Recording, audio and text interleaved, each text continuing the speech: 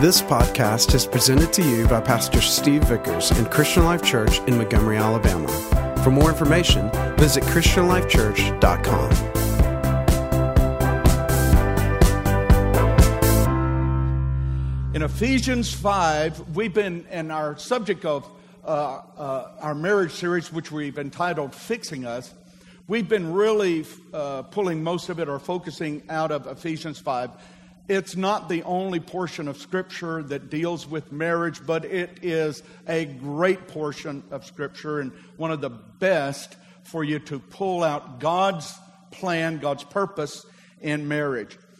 And in Ephesians 5:31, the Scripture says, in verse 31, as the Scriptures say, this is the Apostle Paul talking, a man leaves his father and mother and is joined to his wife, and the two are united into one. So today our subject, as I said, is we're dealing with the subject of sex. So we're going to talk very frankly about some things. We're going to deal with some things. And so I want you to keep an open heart and an open mind. The sad thing is, it used to be that in church you could not talk about sex.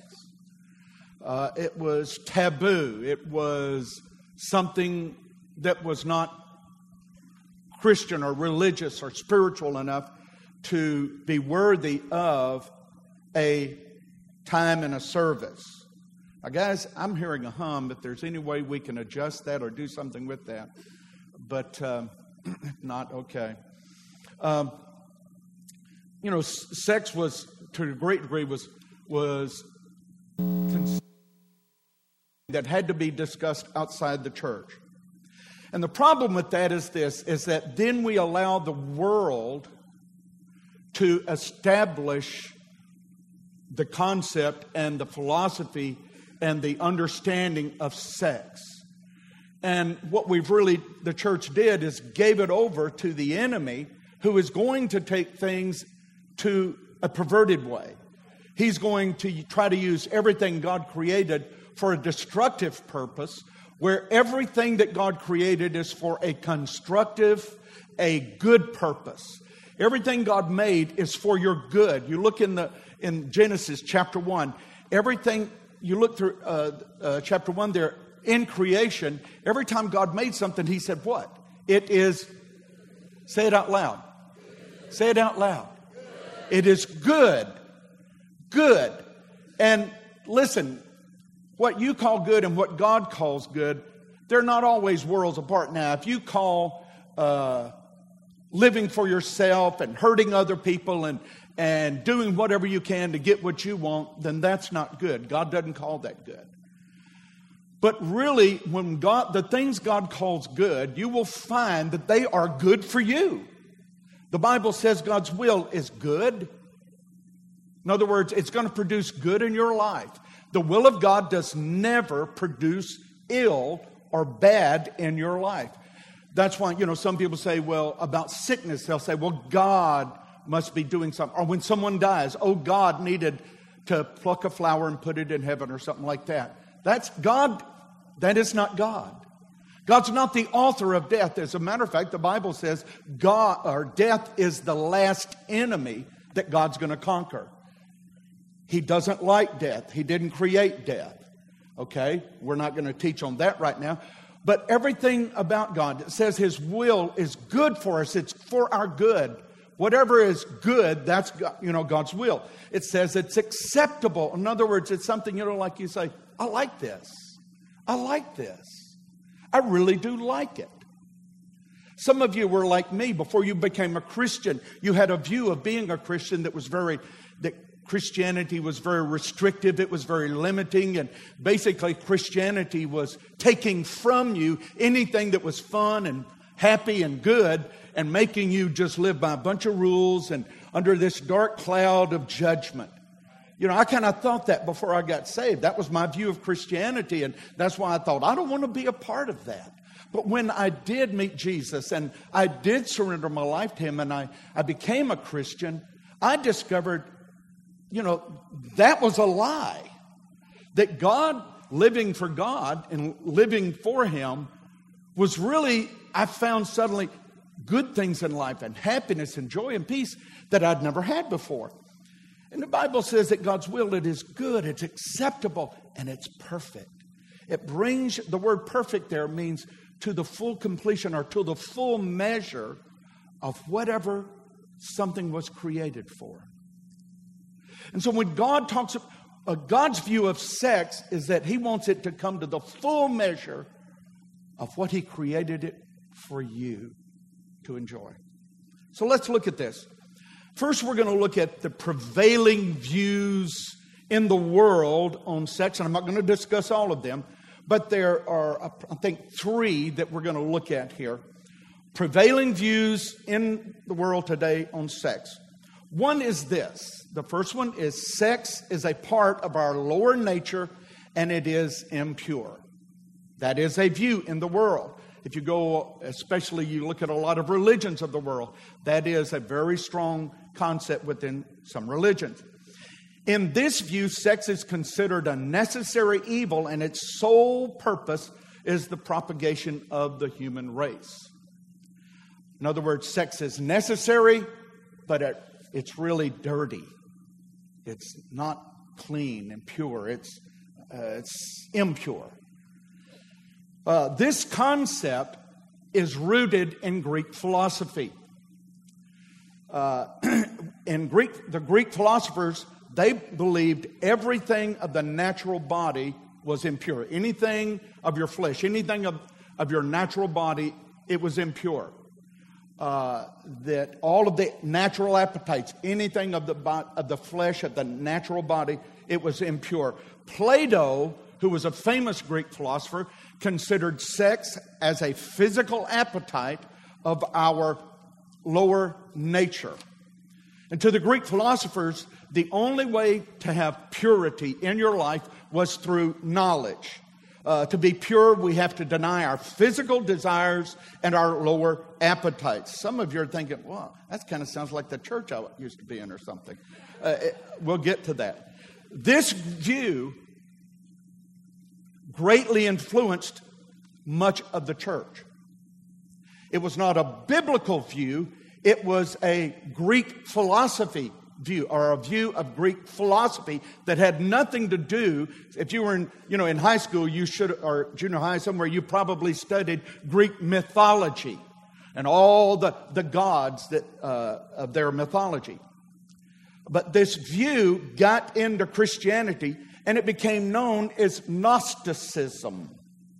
And it's taken from the word gnosis, Gnosis, which is the Greek word for knowledge, which said everything of the natural is evil, and only that which is of knowledge, which is in your ability to think. That's where only there is purity. But Paul the Apostle confronted Gnosticism and refuted their teachings. Yet, I can remember being around in the early days when I first became a Christian. I remember some older Christians, when you listen to them talk, I understood that they were saying that, well, sex is something God lets you do, but He closes His eyes and turns His face away because it is not really clean. And if you're really holy, you won't even care about that. Well, I realized I could never be holy. Anybody know what I'm talking about? But I'm so glad that that is not the teaching of God. That's not the Bible. That's the concepts of men. Some of you in this room have that view of sex. Even the very word is wrong. There's some that wouldn't even come to a service because I'm teaching on sex. And you know what? That opens the door for all kinds of things to take place, doesn't it? All right, the second view is sex is merely a natural appetite like eating and any other physical appetite. That's a view. And if this view is true, or if you take this view, then the natural logic in that is that, well, you should feel free then to satisfy that need whenever and however you choose.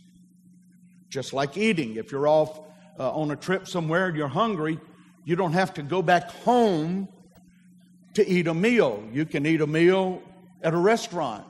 You can go through a drive-through. And if you believe sex is just a natural appetite, then if you have all of a sudden the desire, you don't have to go back home to your mate. You can go through a drive-through.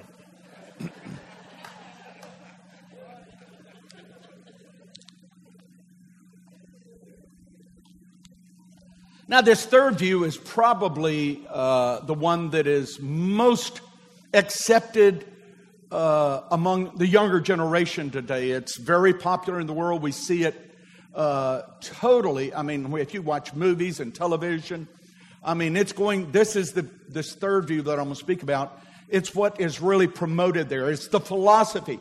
It's the more. You know, the more is a basic belief, philosophy, or a basic way of doing things that a group of people, a society commits to and adheres to and accepts.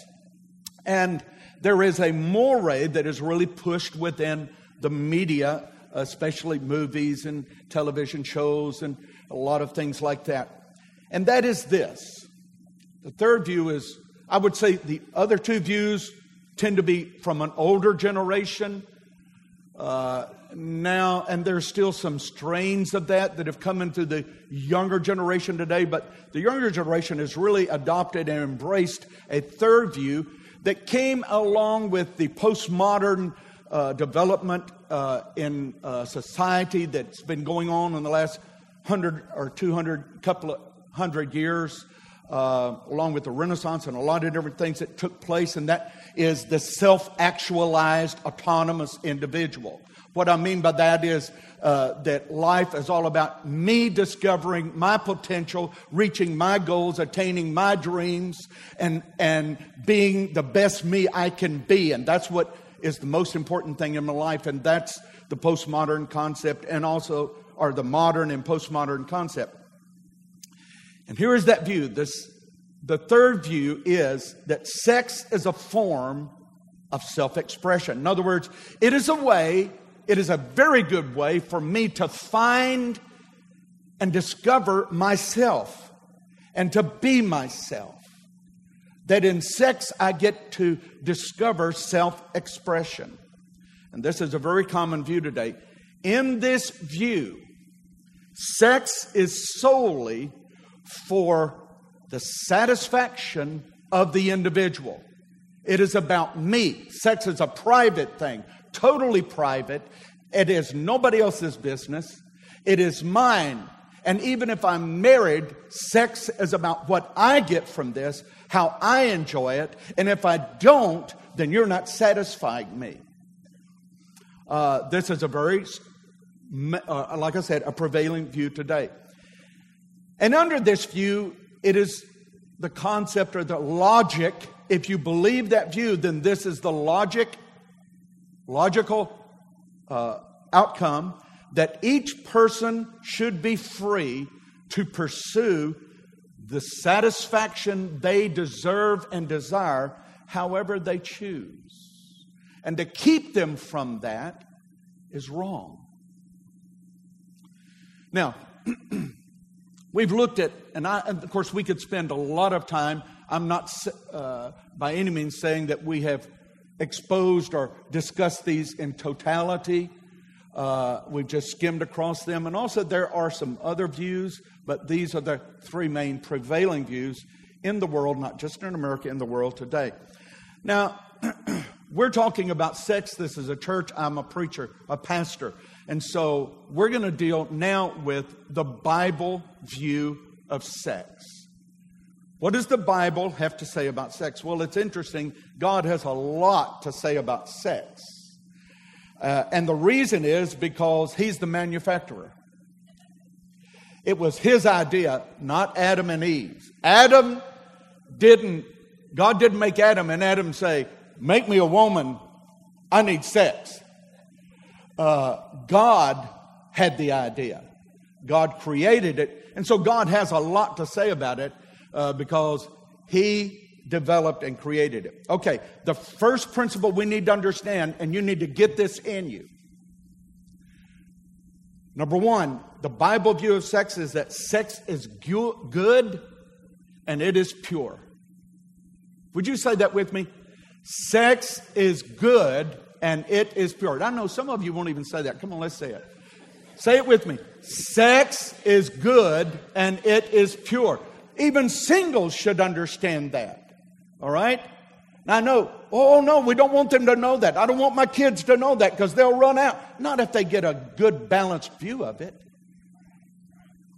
All right. Sex is good and it is pure. And I would say, amen, it is good. I'm glad God is not a prude. Do you know what I mean by that? My mother-in-law, I loved my mother-in-law. She was my best friend other than Denise while she was alive. She and I talked probably every day. We prayed a lot all the time together, and we'd talk over all kinds of things. She and I had a great relationship. But now she was from the old school, and she would not even say the word sex. She wouldn't. And if she was around Denise and I, and she would say sex. That's what she would say. You know, she would say, and she'd start talking about something, and Mother and Denise would say, Mom, are you talking about sex? She said, oh, don't say that. She said, yes, sex. And but you know, God developed sex, and He's not a prude. He's not ashamed. He's not embarrassed. God's face doesn't get red when you talk about sex. It doesn't. God made, now listen to this, in the garden, God made man and woman for each other. You hear what I said? When God made woman, He said, see, man had God, but God said, no, he needs somebody. He needs someone else that's got flesh on him. Thank you for your enthusiasm. And He said, it's not good that man should be alone, so He didn't make another man. And all the men said, thank God. He did not make another man, did He? He made a woman, and she's different. And they fit together in a lot of ways. And it was for a purpose. Are you listening to me? I don't get ashamed. God did this. Quit being so afraid. If your religion falls apart in this kind of discussion, you need to anchor your relationship with Jesus into the Bible instead of into religion. Okay? Because we cannot communicate with the world if we're so fragile and have misunderstandings about these things. God made man and woman for each other. And what did He say when He made them? Now, when God made everything else, He said, what? It is good. But when He made man and woman, He said, it is very good. Very good. Now, when God made them, guess what? They didn't have any clothes on. And He looked at their two nude bodies of Adam standing there, and in the original, when God woke Adam up, and there stands Eve, totally nude, not a stitch of clothing on her, the words that came out of Adam's mouth was this: at last. And all the men should know what I'm talking about, but so should all the women. Adam said, at last. I may not like walking with you in the cool of the day in the garden, but oh, baby, she's looking good. And God made it for that. You see, and what God was saying about, when God said at last, He was talking about not just the fact that, no, I've made a woman for man. He was saying them, their bodies, their natural bodies. The fact that He's made this way and she's made that way, and I made them to fit together. And He was talking about sex when He said, it is very good. All right, so God said, sex is very good. Why don't you say that? Sex is very good. Okay, sex is God's idea, and to Him, it is a beautiful and pure thing. It is not just beautiful, though. It is even sacred to God. Because everything He made is sacred. Sacred, you think, well, then we can't mess it up. Well, if you do God's way, you don't mess it up. It's our way and the world's way that starts messing things up. Are you with me? See, I don't have to... See, when Denise and I make love, we don't have to run, hide somewhere and think, well, God's not, hopefully God's not looking. Neither do we have to say, okay, let's both pray while we're doing this to keep it holy. The last thing I want Denise to do is start quoting the Bible to me. I want her to say something else to me. I want her to whisper sweet nothings in my ear. I want her to tell me what a man I am.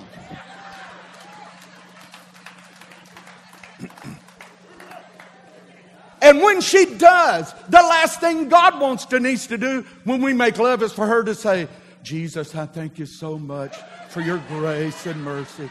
No! You know what He wants her to do? If Jesus was there and say, Denise, get real. Make love to Steve. Let him know he's a man. Let him know he has your heart. He's everything you desire. He's everything you want. Let him light your fire and you light his.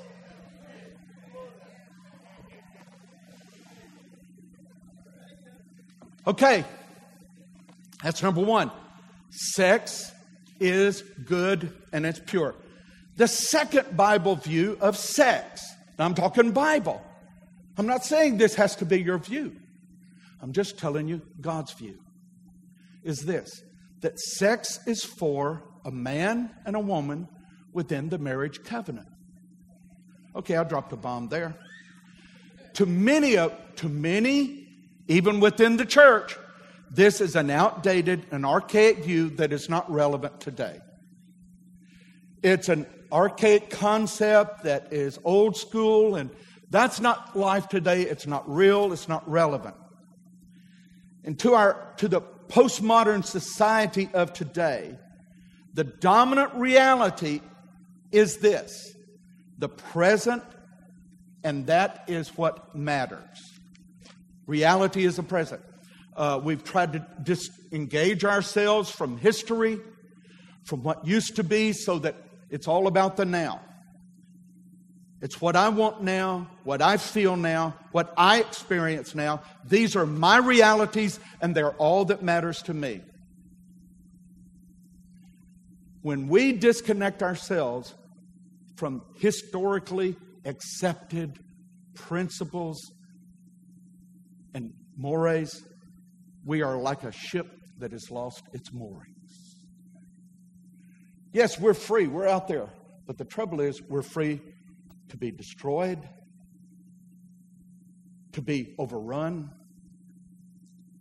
to be annihilated. We are set adrift. Now, hear me. When God talks about sex for the marriage, He says this about marriage. He said the marriage bed is undefiled. In other words, have fun. Enjoy yourself. Explore each other. Listen, there's not one way to have sex. Are you listening to me? God says the bed's undefiled. But now, if He says if you're going to go outside the bed, in other words, outside, and you're going to go with other people, He says, now that's defiling. And when God does that, God is not trying to keep something from us. He is wanting to keep something for us. God is not trying to limit our pleasure, but since He created sex, He knows how to get the most pleasure from it, in it, with it. And so he is trying to help us enjoy sex to the fullest.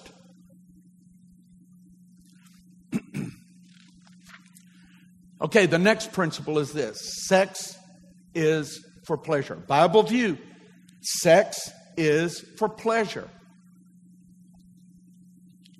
I remember when Denise and I got married, we had to go to the doctor to have physical, what your thing before, whatever it was, blood tests and all that. Before we got married, it was a family doctor, old country family doctor that my family had had forever. And he looked at me and he said, well, you know why you're getting married, don't you? And I said, yeah. And he said, no, I'm not saying that. He said, it's for procreation. It's just to produce more kids. See, his view was that sex is merely a physical thing that is just for the procreation of the human race. That's totally foreign to the Bible. Nowhere in the Bible does it even hint that. The Bible is very plain, very clear, and very straightforward that sex is not primarily for procreation. It is for the pleasure of the man and the woman and the building of their relationship. As a matter of fact, it's at the very heart and center of the marriage covenant. It's at the heart and center of them building a wholesome relationship. Now, they will have to struggle through things because you will never find that both people have the same sex drive. Just like no two people have the same personality.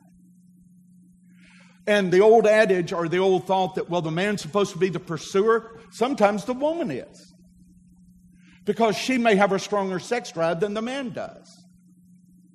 And it's not for them to conflict with each other, it's for them to work together.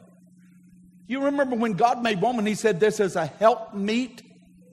What does that mean? It means someone called along with you to walk through life together with you so that where you're weak, she'll be strong. Where she's weak, you'll be strong. And together you're better. Like two back to back on the battlefield, standing against the enemy. They make a stronger defense against all the things that come against them. The Bible views sex for this purpose. Listen to this. That it is for the giving and receiving of unbounded love between husband and wife. Let me say that again. The Bible view of sex is this. It is for the giving and receiving of unbounded love between husband and wife. There is no way on earth a person can give themselves more to a person than in the act of sex.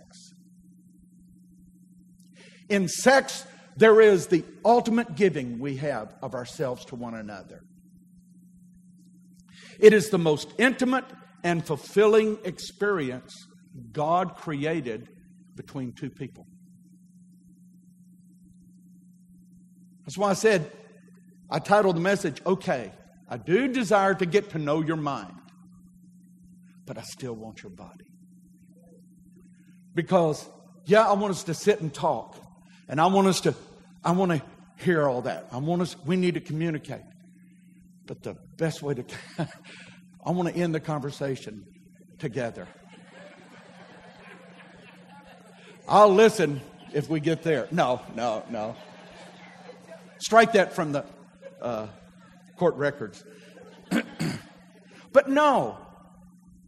Talking is wonderful, and it is and necessary. And Denise and I teach a lot about communication. She does, especially when she's talking with couples about communication and how important it is. And absolutely it is. But I'm telling you what, between a man and a woman, between a husband and a wife, the ultimate communication, after you've talked and everything, there are things that you express in sex, in the intimacy, the sexual relationship with each other that you cannot say any other way.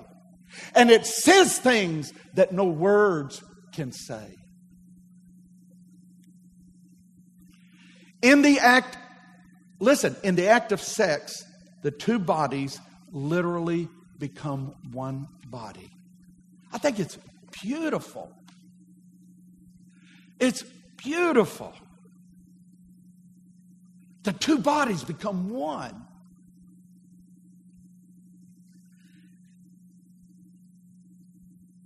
And you know what? Sex, in the act of sex, it takes us back to the garden in the beginning before evil ever touched our lives. The next view in the Bible regarding sex is this. Sex is a uniting act. It is an act that unites us. Sex brings us together. Listen to this. Not only physically, but emotionally. And here's something a lot of people don't understand. Even spiritually. That's why when you study religions, not that you need to, but in college we had to study all of the major religions of the world, and many that are not major religions.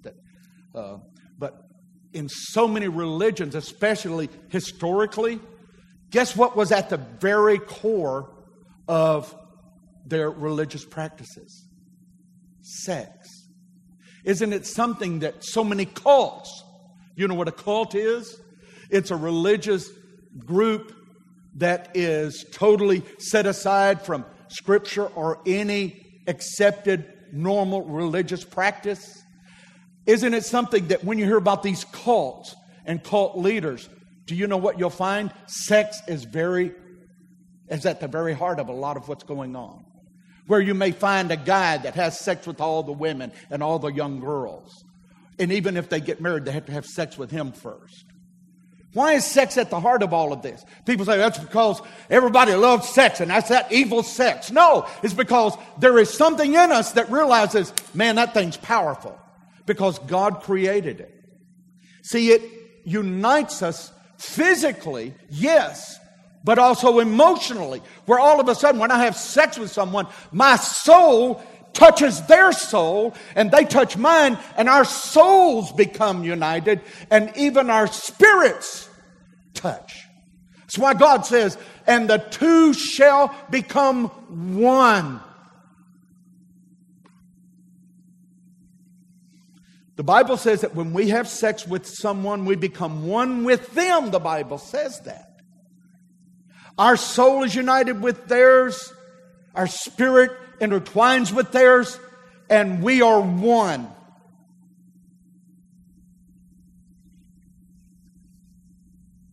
Now hear me. We have sex with someone. We leave their presence. Say a guy goes and pays a prostitute to have sex with him to meet his needs. He goes and does that, and a few minutes later he's in the car leaving. He leaves her presence, but a part of him stays there and a part of her goes with him. And they don't understand that. We may leave their presence, but a connection has been made that we cannot simply walk away from. It goes with us.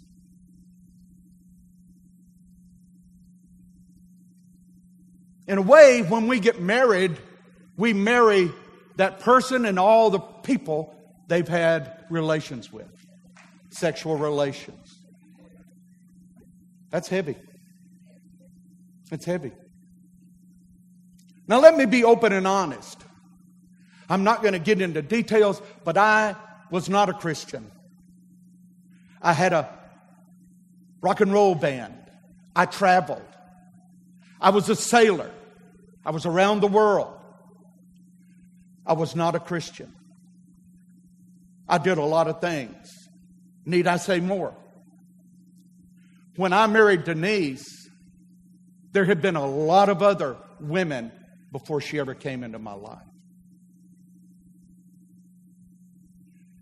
And in the first 4 years of our marriage, I was not a Christian, didn't care to be a Christian, had no desire to be a Christian.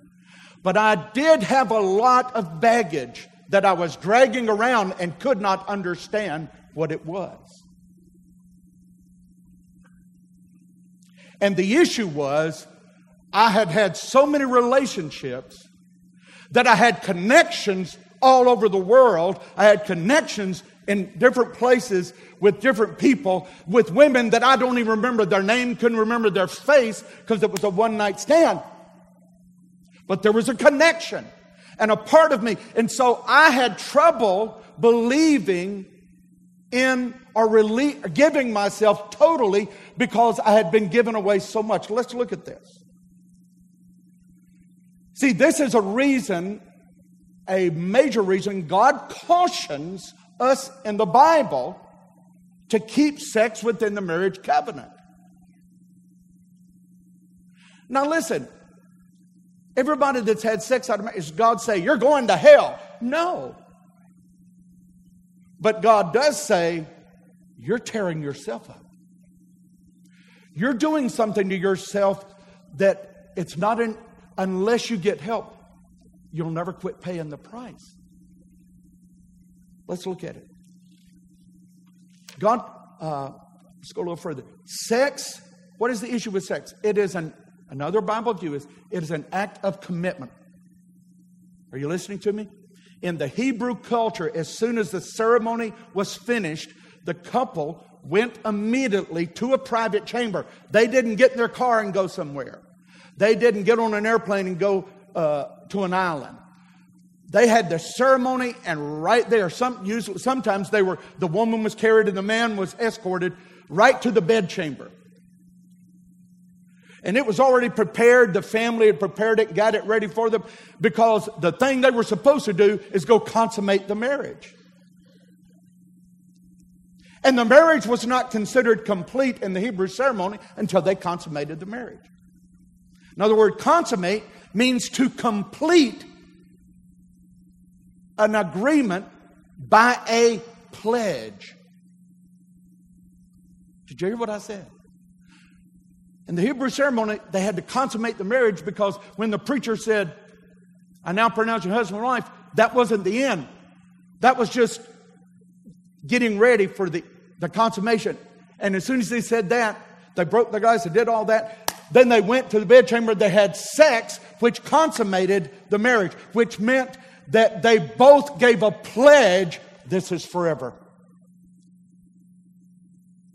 And that's why God meant, now, don't get upset, but that's why God meant for the hymen to be broken in the marriage bed, because what happens to the man, as soon as it breaks the hymen, the blood flows over his member. And there is a blood covenant then cut between the man and that woman that is forever.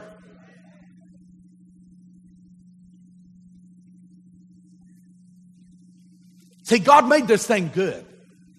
He knew what He was doing. Now, sex is a pledge between a man and a woman of our love and our commitment to each other for life. And there is no greater pledge between two people on earth. No greater pledge. Every time we give ourselves to another person in sex, we make a pledge with them of our love and commitment. Even the example of, say, the guy, he goes and gets a prostitute, and he has no intention of pledging or committed or being in love with her. He just wants his needs met. He goes and does that. But you see, actually, the way that sex was created, it's going to operate the way God made it. It's going to do what God intended it to do. That's why a horse has to act like a horse. He cannot act like a cow, a snake, a fish. Why? Because God made him to be a horse, and God made sex to do something. And so sex, whether it's used, no matter how we use it, just like no matter how you deal with the horse anywhere in the world, it's still a horse. And no matter how you'd handle sex, it's still sex and the way God made it. And sex, every time we give ourselves to another person in sex, we make a pledge with our love, with them, of our love and commitment. So when we have multiple partners, it's a pledge that we break over and over and over again, which I did.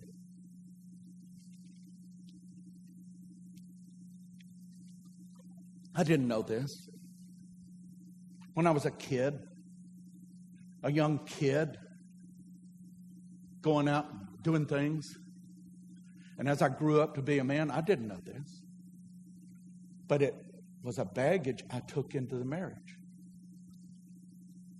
that I didn't understand what the problem was. But there was something. Here's what it is. Listen to me. When we break that pledge over and over and over again, we have to. Because if we have sex with someone that we're going to leave and go have sex with someone else, we've made a pledge to that one, we've made a pledge to that one. But we're not going to keep that, so we break that pledge. And each time we break that pledge that we didn't even realize we made, it loses a part of its meaning to our heart.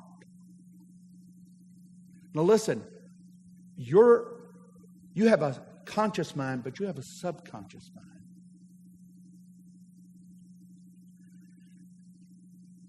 Each time we give away that, we do that, and we break that pledge, it loses a part of its meaning to us until it is lost completely, and that's where I was. That's where I was. I'm not talking about you. I'm talking about me. I loved Denise, but I realized there was something holding me back. And when we made love, I was having sex, and she was trying to make love. And I just was going to have sex. And I couldn't understand why I couldn't give my heart completely. There was something like a wall, a veil between what I wanted to do and what I could do. And I didn't understand it. Here's what happened to me. And this is not just for me, it's any of us. We lose faith in our ability, and this is what happened to me. I lost faith in my ability to commit to her or to anyone and truly love.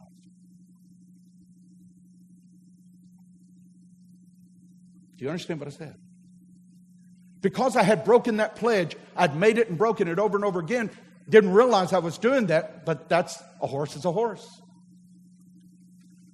And I'd broken it over and over again to where that it came, when I came to the person I did want to commit to, I did want to love, I did want to spend my life with, I was having problems internally. And there was a struggle going on inside me. In my head, I said, I want to do this. With my heart, I was saying, I love her. What is holding me back? What is the issue?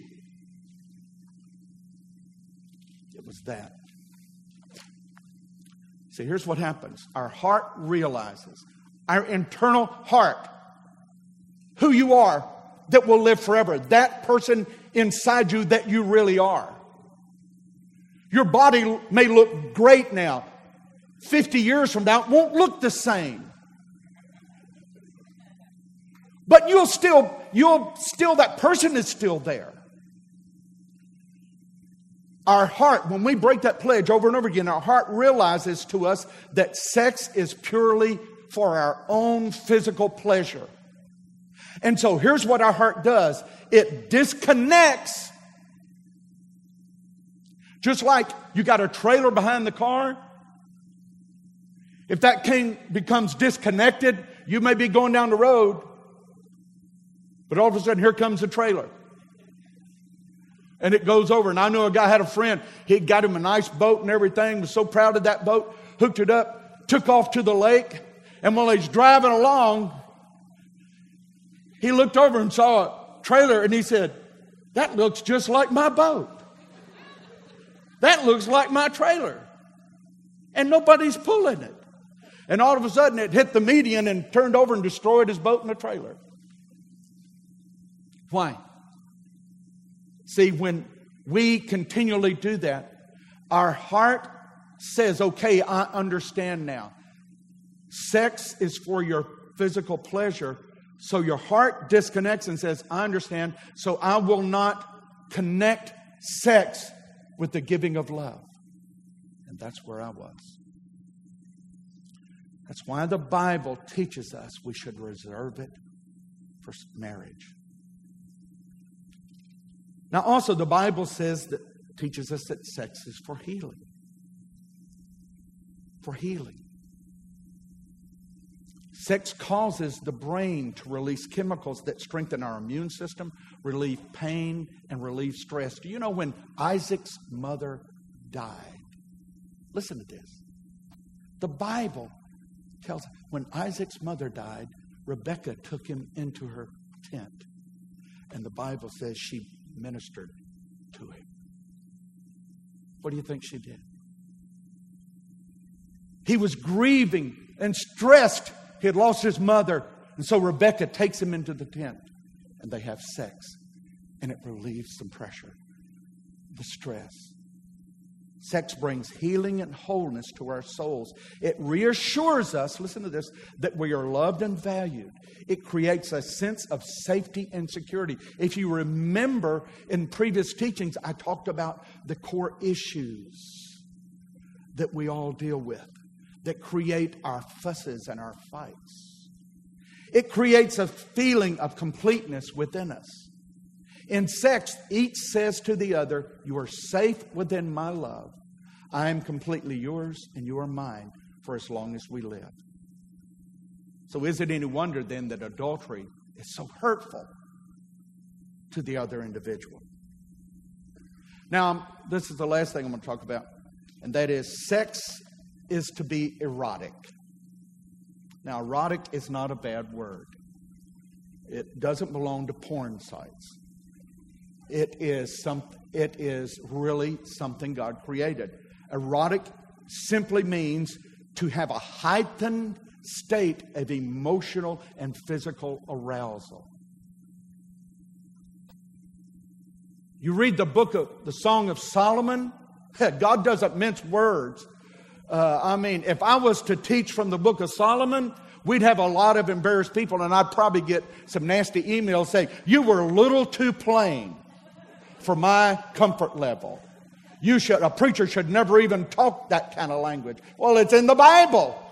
See, it's very plain. And you know what? It is very evident in there that God means for when you're having sex with your mate, for there to be a lot of arousal. You ought to be, at the peak of emotional and physical arousal. Sex should arouse and satisfy each partner in a way that nothing else can. There's something wrong when we'd rather go watch TV than have sex, or we'd rather go do something else than have sex with our mate. I'm not talking about you got to have sex all the time, but it should not be things that we enjoy more than that. There's something wrong. We need to work to develop that with each other. In sex, each partner should seek to please and arouse the other. When this is the practice, it's not about me. See, when Denise and I, in making love, I am to make sure she has the best experience. It's about making her, whoa! And for her, it's about making me that way. And when we both have that for each other, we're guaranteed to have a wonderful experience. And it's not about just me. Sex is meant to be euphoric, flooding us with a sense of contentment. Listen, here's the closing thing. Sex is the consummation of an ongoing romance, a continual giving of ourselves to each other, expressing our love and commitment to one another.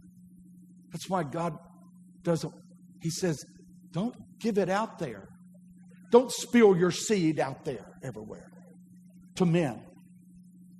But it's the same for women. He's saying, don't go out and just use it like that. That's not what it's for.